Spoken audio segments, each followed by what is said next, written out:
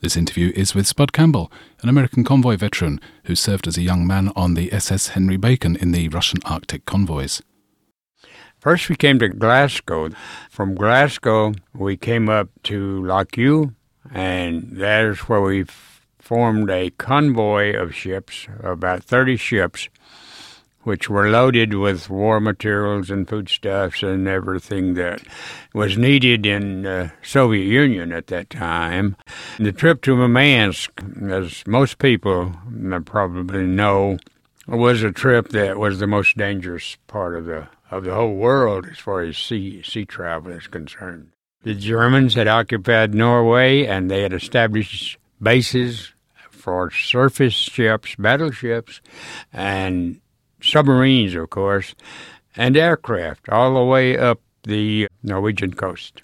I was on the SS Henry Bacon, which is a ship that has been publicized quite a bit in various parts of the world because we safely made the trip into Murmansk and unloaded our cargo, and we were ready to form a convoy and come back.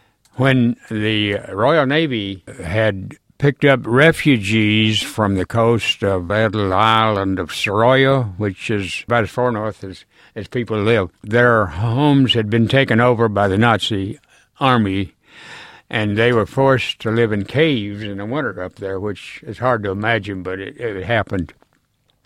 And there were 500 of those people that were picked up by the Royal Navy on destroyers and transported across the border over to Murmansk, Russia, where the ships were making preparation to return to Scotland. We were assigned 19 of these people.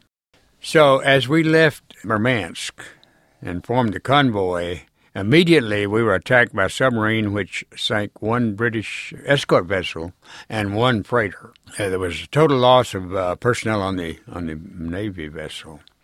But the people off the freighter were picked up, and nobody was killed.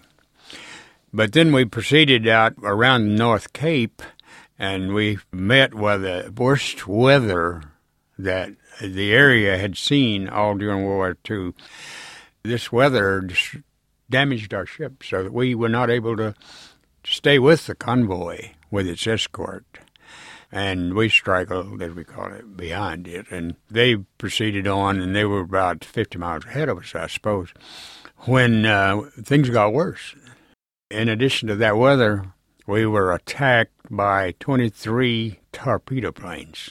We had a minimum of armament. We had smaller guns and a Navy gun crew. They were successful in downing 5 of those planes, which was pretty good. But the battle lasted a half hour. By that time, they had finally hit us with a torpedo, and the ship was sinking. At this point, our captain, Carini, had to decide what to do because he had 19 extra people, and we had lost 2 of our 4 lifeboats in the storm. It would be sufficient for taking about half of these people. So first he assigned the 19 Norwegian people. And the next person he picked was me because I was the radio person and I had a little emergency transmitter which he thought might be helpful in calling for help. And as it turned out, it was. It was the way we were picked up.